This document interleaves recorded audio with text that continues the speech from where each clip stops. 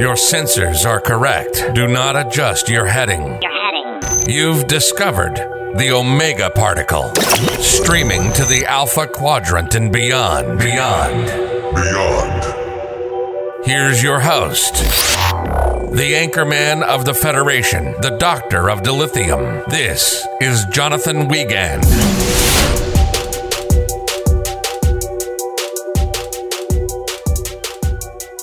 Welcome to the Omega Particle. I am your gracious and humble host, Jonathan Wiegand, the guiding beacon of light in these troubled times. Happy holidays and Merry Christmas. 'Tis the season for merriment and delight. You got the caramel brulees and you got the Muppet Christmas Carol. This is the time for the holidays. And how do we celebrate that on OPP? Well, of course, we cover the Romulans, the big, bad, evil. Are they Russian kind of metaphors? We don't know. We're going to get into it. But we're covering the Romulans, and this is one of my kind of favorite villains. So, I mean, nothing says party animals like these guys. This is going to be kind of somewhat brief intro to those pointy-eared family programs, those pointy-eared gentlemen. We might do a part two. We're kind of exploring some things. We'll see, but we'll definitely let you guys know. However, I mean, there's so much material, guys. There could and you know this because you guys are a smart audience. You know your Star Trek. It could be like 4 or 5 episodes long. It could be a very long episode, but I don't want to get into that. We'll keep you updated. But what we are going to cover, kind of like I said, a little bit of brief. We're really going to go hot and heavy into the history. Going to talk about who they are, their temperament, like what makes them tick, the government style. Again, like I said, really deep dive into history. And then kind of the subsequent history right up until the Dominion War. And because certain actions with the Romulans are kind of into Picard, I don't want to cover that because I don't want to play spoilers. Picard's kind of new. So I definitely don't want to play spoiler with that. So we'll go right up into Dominion War, but again, we'll keep you updated on next week's news and brews with what we're going to do. But before we get into the meat of the episode, first I'm going to talk about, of course, as the Star Trek community knows, this is about December 2022. If you don't know, listening sometime in the future, is that Kirstie Alley has passed away, and she's had a very big role in Star Trek II, Wrath of Khan. So yeah, it was definitely a loss for the Star Trek community. She'll be greatly missed. I think in honor of Kirstie Alley, I think we should pour a giant glass of Romulan ale and deep dive into these nefarious and often dangerous Romulans. I don't know, Luna. They're not from Savannah. Okay. Anyway, let's get into it and light this candle.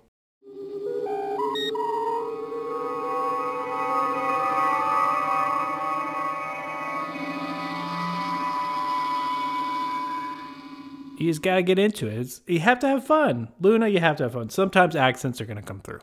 Anyway, so this is, again, a little bit of brief intro. So if you know nothing of Star Trek, which I know there are a few of you that listen, and it warms my heart at night. I go, oh, I'm so thankful that you've chosen to listen and that my voice can grace your beautiful ears with the Star Trek lore that you know nothing about. So, I have not been drinking. Stop asking. No, I don't know. Once a month. Anyway, so the Romulan Star Empire, as it is formerly known, is this major interstellar power situated primarily in the Beta Quadrant of the Star Trek universe. So the Empire encompasses both the Romulan people and their subject worlds and species. They're very much advancing, kind of like the old Romans. You know, that's kind of how they're kind of set up. Not really Russians, but we're going to get into that. They're very xenophobic, very ethnocentric, and they're infamous for their policies on extreme secrecy, deception, territorial expansion. I mean, the Romulan Empire really remained kind of this enigma to the rest of the galaxy well into the 24th century. Very much isolationist, very much don't bother me. It's a society that is largely autocratic, with extensive political power residing in the Praetor, who holds authority over both the Romulan Senate and the Continuing Committee, two of the highest governing bodies of the Empire. However, as for those of you who are big fans of TNG, we know that there is another arm or sect of the Romulan Empire that is very nefarious. Significant power and influence is also shared between the Romulan military and their traditional rivals, the state security apparatus, the big baddies known as the Tal Shiar. I'm sure all those little bells are being, I heard that before. Bill, because you have. They're the CIA, the black ops pretty much of the Romulan Empire.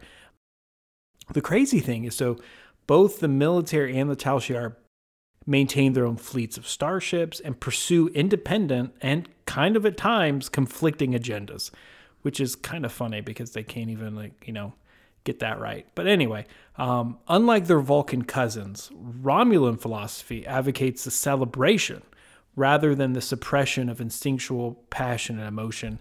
So as we know, Vulcans and Romulans kind of share the same history. We will get into that. But I mean, that's kind of general knowledge. I'm sure a lot of you already know. But that's interesting that they really kind of don't suppress their emotions. And they usually typically try to attempt to remain reserved, especially in the presence of outsiders, but will often kind of revel in strong emotions when alone or among peers or when they're provoked. Remember the guy in the DS9 episode, "It's a fake," or "It's a frakes," if you're into GIFs. But yeah, same thing. They give themselves over to emotions a lot. I mean, they can even be it's best described, they can be loving and kind in one moment and then violent and brutal the next, just like a cat. So, are the Romulan Empire cats of the galaxy? I don't know. Well, anyway. But I mean, there's a problem though when you have unrestrained emotions. Just if you're a parent of a toddler, you know what I'm talking about, is that they can just go completely off the rails. You really don't know what's going on. It makes life very stressful, and it makes the politics on Romulus very kind of Machiavellian and cutthroat. They demand complete loyalty to both the government and the Romulan race as a whole. So since they have that kind of loyalty to the race, this has led to a kind of perverse belief of racial superiority among the Romulan people. Remember when I said they were kind of xenophobic? Well, this is it. They enslave other races, treat them as subjects beneath them. So again, these are not the good guys. These are not the people that you kind of want to buddy up with. And so you have this super strong, secretive government. Are they going to be constantly conquering? Well, yeah, you would think so. But actually they favor kind of observation from afar, intelligence gathering, espionage, and they kind of use violence as the last resort. So it's kind of, I could see there's some theories out there that the Romulans actually stand for the USSR, and that's who they are in Star Trek. And it's maybe. I don't see that, but anyway, you could. This is the beauty of Star Trek and any fandom. You could argue back and forth, and no one's really wrong. Anyway. And this kind of gets into, again, why a lot of people think of them as a big bad dictatorship, a USSR, is that the Romulans place extreme emphasis on control of information and the embrace the dictum, knowledge is power. That is perhaps the most defining characteristic of all of Romulan society. Knowledge is power. That's interesting. And I think when I say this next statement, you'll be like, oh yeah, this totally makes sense. This whole knowledge is power, intelligence gathering, observation, what are they best known for, the Romulan people? Their cloaked ships, their cloaking technology. Oh my gosh, it fits. It's like a puzzle. It all fits. They have cloaking technology on their starships, on their stations, bases. I mean, they even have minefields that are cloaked, because that's a good idea. I mean, they almost have this reluctance to reveal any and all information that it might illuminate their motivations, ambitions. I mean, it almost borders on the paranoia if you think about it. Especially just the most basic facts are restricted to outsiders. So what are they hiding? And to me, nothing. I mean, they have their own society, but it's just kind of like this giant game of Machiavellian, and it's kind of if Cardassia was on steroids. That's what I've always thought about it. However, and this is where we're going to get into more of the deep dive section. So listen up. It's about to get in the deep water. Put your pool noodle away. Get your floaties on. We're going and swimming. So what we know about Romulan history can be traced back to the time of awakening on Vulcan. And we're going to get into that. And about the philosopher Surik.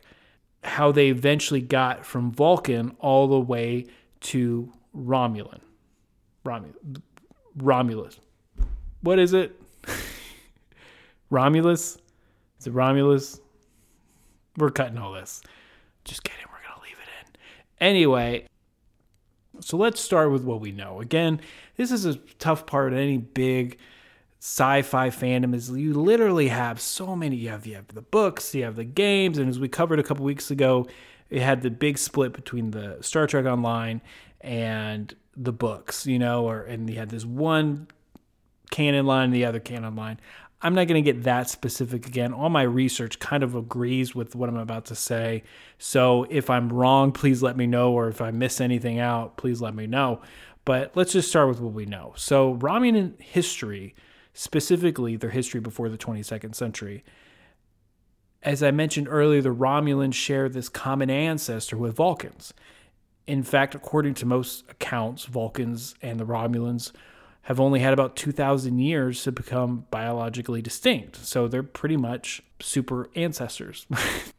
But I couldn't talk about the Romulans and the Vulcans without first talking about another species, the Assyrians, and how they might have potentially made the Vulcans and the Romulans. So in the original series episode, Return to Tomorrow, approximately 600,000 years ago, the Assyrians colonized several planets throughout the Milky Way galaxy, possibly including Vulcan. The implication that the Vulcan ancestors were not originally native to the home planet is kind of a rather controversial, tantalizing idea. In that one episode I mentioned, Return to Tomorrow, according to Spock, this would explain certain elements of Vulcan prehistory. Historically, the Vulcans were far more violent people. They waged constant warfare among each other. And their technology eventually advanced to the point that it threatened the extinction of their species. Their entire species was at stake. And how did their species get saved? Well, it was a Vulcan philosopher named Surik. And I'm guarantee you, if you're into Star Trek, you've heard that name. He led a widespread reformation, kind of the same way Martin Luther did for Protestants and the not going to go to that, but Surik led a widespread reformation on the planet and came to be known as the quote-unquote time of awakening. Surik's followers embraced this logic and pacifism while purging all their emotions. And fun fact, I found out that some Vulcans actually were practicing this 3,000 years earlier. But there were some that rejected Surik's teachings. And those people became known as, you ready for this? They were known as people who marched beneath the raptor's wings. And they engaged in a violent, destructive civil war with their Vulcan brethren, and they used atomic weapons. However, so these dissidents eventually lost the war, which may have lasted a century, before the time of awakening even began. It's just really tough to tell because it gets kind of murky exactly with this timeline. Again, we're piecing together things across different shows and deleted scenes, as we'll get into. But eventually these people left Vulcan to settle on other planets. Technically, it's never been stated on screen that this faction was actually rebelling against Surrak's teachings. All that we know canonically is that a group of Vulcans left the planet kind of around the time that the war was kind of wrapping up. Me and a bunch of other Star Trek nerds out there think it's very likely that the Vulcans that left were eventually the ones that went on to become the Romulans. And the biggest key to that is that the Romulan Empire emblem is a raptor. And again, what were they called? Those who marched beneath the raptor's wings. I, for one, think that's exactly what it was. And a little side note, and I found this out, was really crazy, speaking about the atomic war between, the Vulcans and the future Romulans.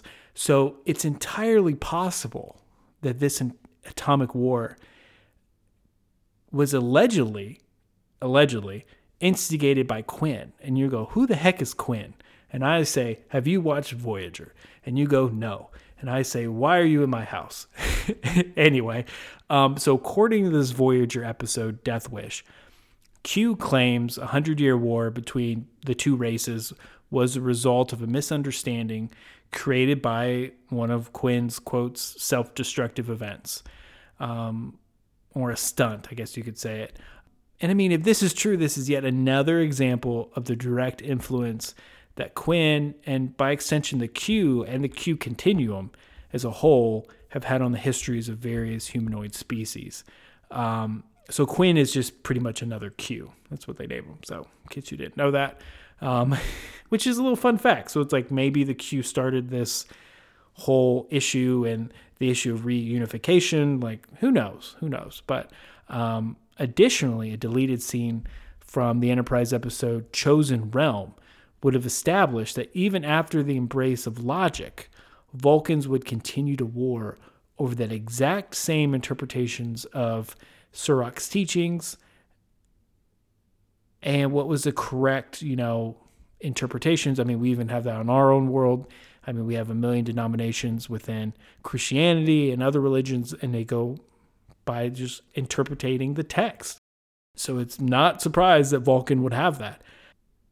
So the problem was, so you have these warring factions over the interpretation of Surrak's teachings, and the resulting cycle of violence would have presumably lasted for centuries until the Vulcans fully embraced logic. Again, that's from a deleted scene from episode Chosen Realm. But to me, if this information had been canonized, it arguably would have given more context to another statement made by Saval in the Enterprise episode The Forge, that after the time of awakening, it took the Vulcans nearly 1,500 years to rebuild their civilization and travel to the stars. And you may ask yourself, Jonathan, Anchorman of the Federation, why is this piece of information relevant? Well, if it took Vulcans until nearly, roughly the 19th century on the human calendar to return to the stars and achieve warp drive, then how did the Romulans get off of Vulcan? So if it completely decimated their planet, atomic war, it took them 1,500 years to kind of rebuild and get back into the stars. How did the Romulans ever leave before the war was over? Well, I'll answer that. Because again, Luna's a great intern and does great research. So the answer is simple, my friends. They left using sublight vessels. And you may say, sublight vessels, what is that? And it's kind of in Clone Wars and in the DS9 Bajor, I'm kind of combining all resources here. It's kind of ships that use light as a big wind sail, and it pushes them across the galaxy. And we know that Vulcans had that kind of sublight technology in sublight vessels. I mean, after all, the Vulcans had interstellar capability since at least the 9th century BC, again, using the human calendar, because that's when they built that sacred monastery, Pajem, which caused a bunch of issues later with the Andorians, but we're not going to get into that. The usage of these sublight spacecraft means it would have taken years for the future Romulans just to reach the nearest star system, and even decades or even centuries to finally reach Romulus itself. And along the way, the travelers would have settled on multiple worlds with the fleet of generational ships traveling at this slow speed. I mean, some broke off and found a world and colonized it. And I mean, splinter groups started a ride. And one of these splinter groups that arose from this exodus is the Debreen civilization, who, according to Star Trek canon, already had an outpost on planet Broadish 3 as early as the 4th century AD, again, using human calendars. Not much is known about the Debreen, except that it's a civilization that collapsed long ago and it left ruins and artifacts. This is a fun fact. Sometimes Picard likes to be Indiana Jones, and so you'll see some of the artifacts, and he'll be like, oh, this is the Debreen, and it's a pot. And be like, ooh. So there's a little fun fact that, like, there is some history behind those random scenes. I mean, even the Debreen or other early Romulan offshoots, they've settled a bunch of different planets like Deska 2, Draken 4, Eudalia Prime. All of these planets, interestingly enough, exist near or in the neutral zone. So we have all of these early Romulan, splinter groups, civilizations in what would become the neutral zone, which we'll get into. And this is kind of where we hit kind of a block wall or a snag. We could go on in greater detail. Maybe we will in future episodes. Again, we'll let you know, but it's kind of hard to see a coherent timeline after this. So again, they're super secretive, super to themselves. They're not going to let us know everything, but we know eventually they left and they achieved warp drive, and it's a great leap forward. And then they kind of can start forging behind the space Iron Curtain. Just kidding. Just kidding. I don't really think they're the Russians, but this is where they can start building that true Romulan empire. So, how it relates to Earth is that the Romulan Star Empire first encountered a quote-unquote united Earth in 2152, leading to a period of rising tensions as the Romulans attempted to kind of provoke a war between humanity and several other species in the region. And that's, if you've never watched Enterprise, that's a big plot line in the show, is that these Romulans are trying to, on the back end, again, very Machiavellian, very observationally and gathering information, trying to do their bidding behind closed doors. It failed and blew up in their face so bad that it kind of helped lead to the formation of the United Federation of Planets, or as we like to call it, the Federation. But if you're like me and you're thinking, well, where did this freaking neutral zone come from? It's just, it's kind of talked about, but not really. It's just, boom, in the first season of TNG, oh, the neutral zone. And we're like, okay. And maybe a couple sentence explanations like, oh, it's a buffer, blah, blah, blah. But it is there because there was an open war between the Romulans and Earth that broke out in 2156.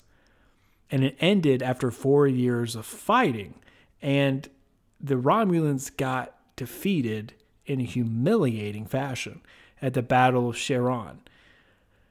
And it led to this armistice between the two Federation's not empire, but the two great big bullies on the block. The big powers on the block. It kind of led to an armistice and established the Romulan neutral zone. And then the empire retreated into its self-imposed isolation for more than a century. 2266, the Romulans deployed a single ship equipped with the latest generation of that infamous cloaking device as a means of just kind of testing Federation resolve. Like I said, it's been a century. They're just poking the bear, just want to test to see what they have. Test us, see what we've developed, and to see how they stack up. The bird of prey attacked several Federation outposts along the neutral zone before it was eventually defeated by the USS Enterprise and kind of prevented any further escalation of hostilities from there. During this kind of period, the Romulans entered a brief technological exchange with the Klingon Empire trading components of its cloaking technology for the latest generation of Klingon starship designs. So that's the first time I've heard about that in this timeline, but I can't find anything that refutes that. But if you can, please let me know. Then in 2293, the Khitomer Accords and the subsequent period of kind of peace between the Klingon Empire and the Federation, I mean, that represented a fundamental shift in the balance of power. Of course, the Romulan were completely opposed to it, which makes total sense. You know, these were not good things to happen when you have the biggest bully on the block and then like this really wild kid, you know, start teaming up and being friends. It's like, oh, now they're not fighting one another and I can sit back and just reap all the rewards.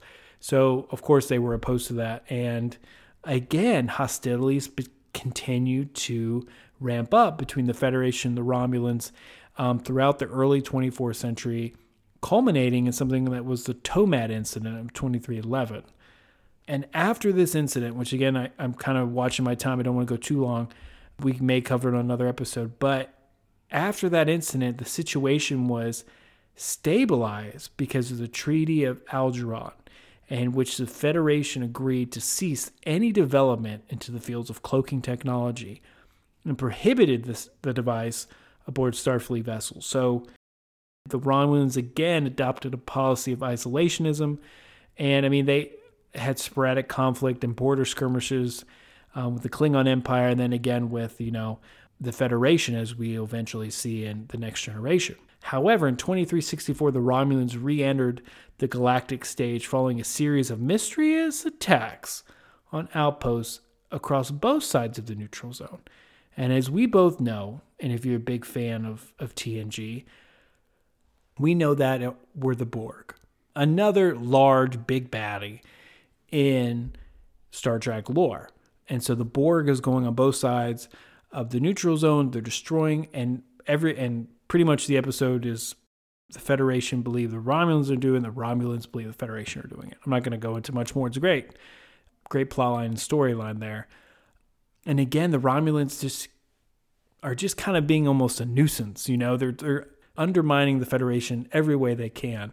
Most notably, there was the attempt to break up the Federation Klingon alliance by supporting the Duras family during the Klingon Civil War, and I mean, even infiltrating the Vulcan reunification movement as a means to gain control over Vulcan. I mean, both those plans would ultimately fail, but they're still trying. Again, they're not out front going to war, guns blazing like a Klingon. They're going to be a little bit more calculated, little less upfront risk, and just try to pull strings from behind, kind of like a puppet master, and see what they can do. Interesting. However, the emergence of the Dominion in 2371 presented a new and enormously powerful rival to both the Romulan Empire and then the other major empires in the Alpha and the Beta quadrants. And again, as you know, like this is, if you've not seen DS9, this will be interesting recap. And if you have, this will still be a fun recap because it kind of explains the latter part of Romulan history. So to counter this new Dominion threat, the Romulans began kind of a limited collab with Starfleet for the first time. They even allowed a cloaking device to be put on the USS Defiant. And even in that same year, the Tal Shiar formed a secret coalition with the Cardassian counterpart, the Obsidian Order, to carry out kind of preemptive strike against the Dominion homeworld. And again, this is before Cardassia tucked tail and went to go join the Dominion. The Tal Shiar had been infiltrated by the Dominion, and the combined fleet was ambushed and completely destroyed. And again, kind of what they learned before in the past when they've been embarrassed, the Romulan Empire signed a non-aggression pact with the Dominion, and we're going to remain neutral. You know, when war broke out officially between the Dominion and the Federation Klingon Alliance in 2373, the Romulans stood their ground and remained neutral. However, when the shadow of a prominent Romulan senator was destroyed. The subsequent investigation uncovered evidence of an imminent Dominion attack on Romulus. Or did it? Question mark. Question mark. You know, sometimes I think Garrick is right. What is one man's conscience for the safety of the Alpha Quadrant? Quoted Benjamin Sisko. Probably one of my favorite DS9 episodes. I'm not going to go into it or ruin it, but yeah. So that forced Romulans, kind of like the Lusitania did. One of the many reasons the U.S. entered World War I, the Romulans entered the war, and they immediately opened a new front against the Dominion, and it really turned the tide. Having the Romulan involvement in the Dominion War was a main critical reason why the Allied forces eventually won. And we all hope that, that both sides, that alliance might evolve into a lasting peace. But the devastation suffered by the Klingons, the Cardassians during the Dominion War has left the Federation and the Romulans as the only great powers left. Klingons are going to be cleaning themselves up for a while. Cardassia will be cleaning itself up for a while. So these, again, the two big boys on the block. And they're natural rivals in post-war era. Dang it, they might be the Russians. I don't know. We could go further into like how Romulus had to be evacuated and the star went supernova, and it ties into Picard, but I kind of wanted to cap it there and leave it at the golden age of Star Trek. Maybe we'll get that into a future episode in the next few weeks or a few months, but we'll let you know. As for now, Luna, roll that beautiful bean footage.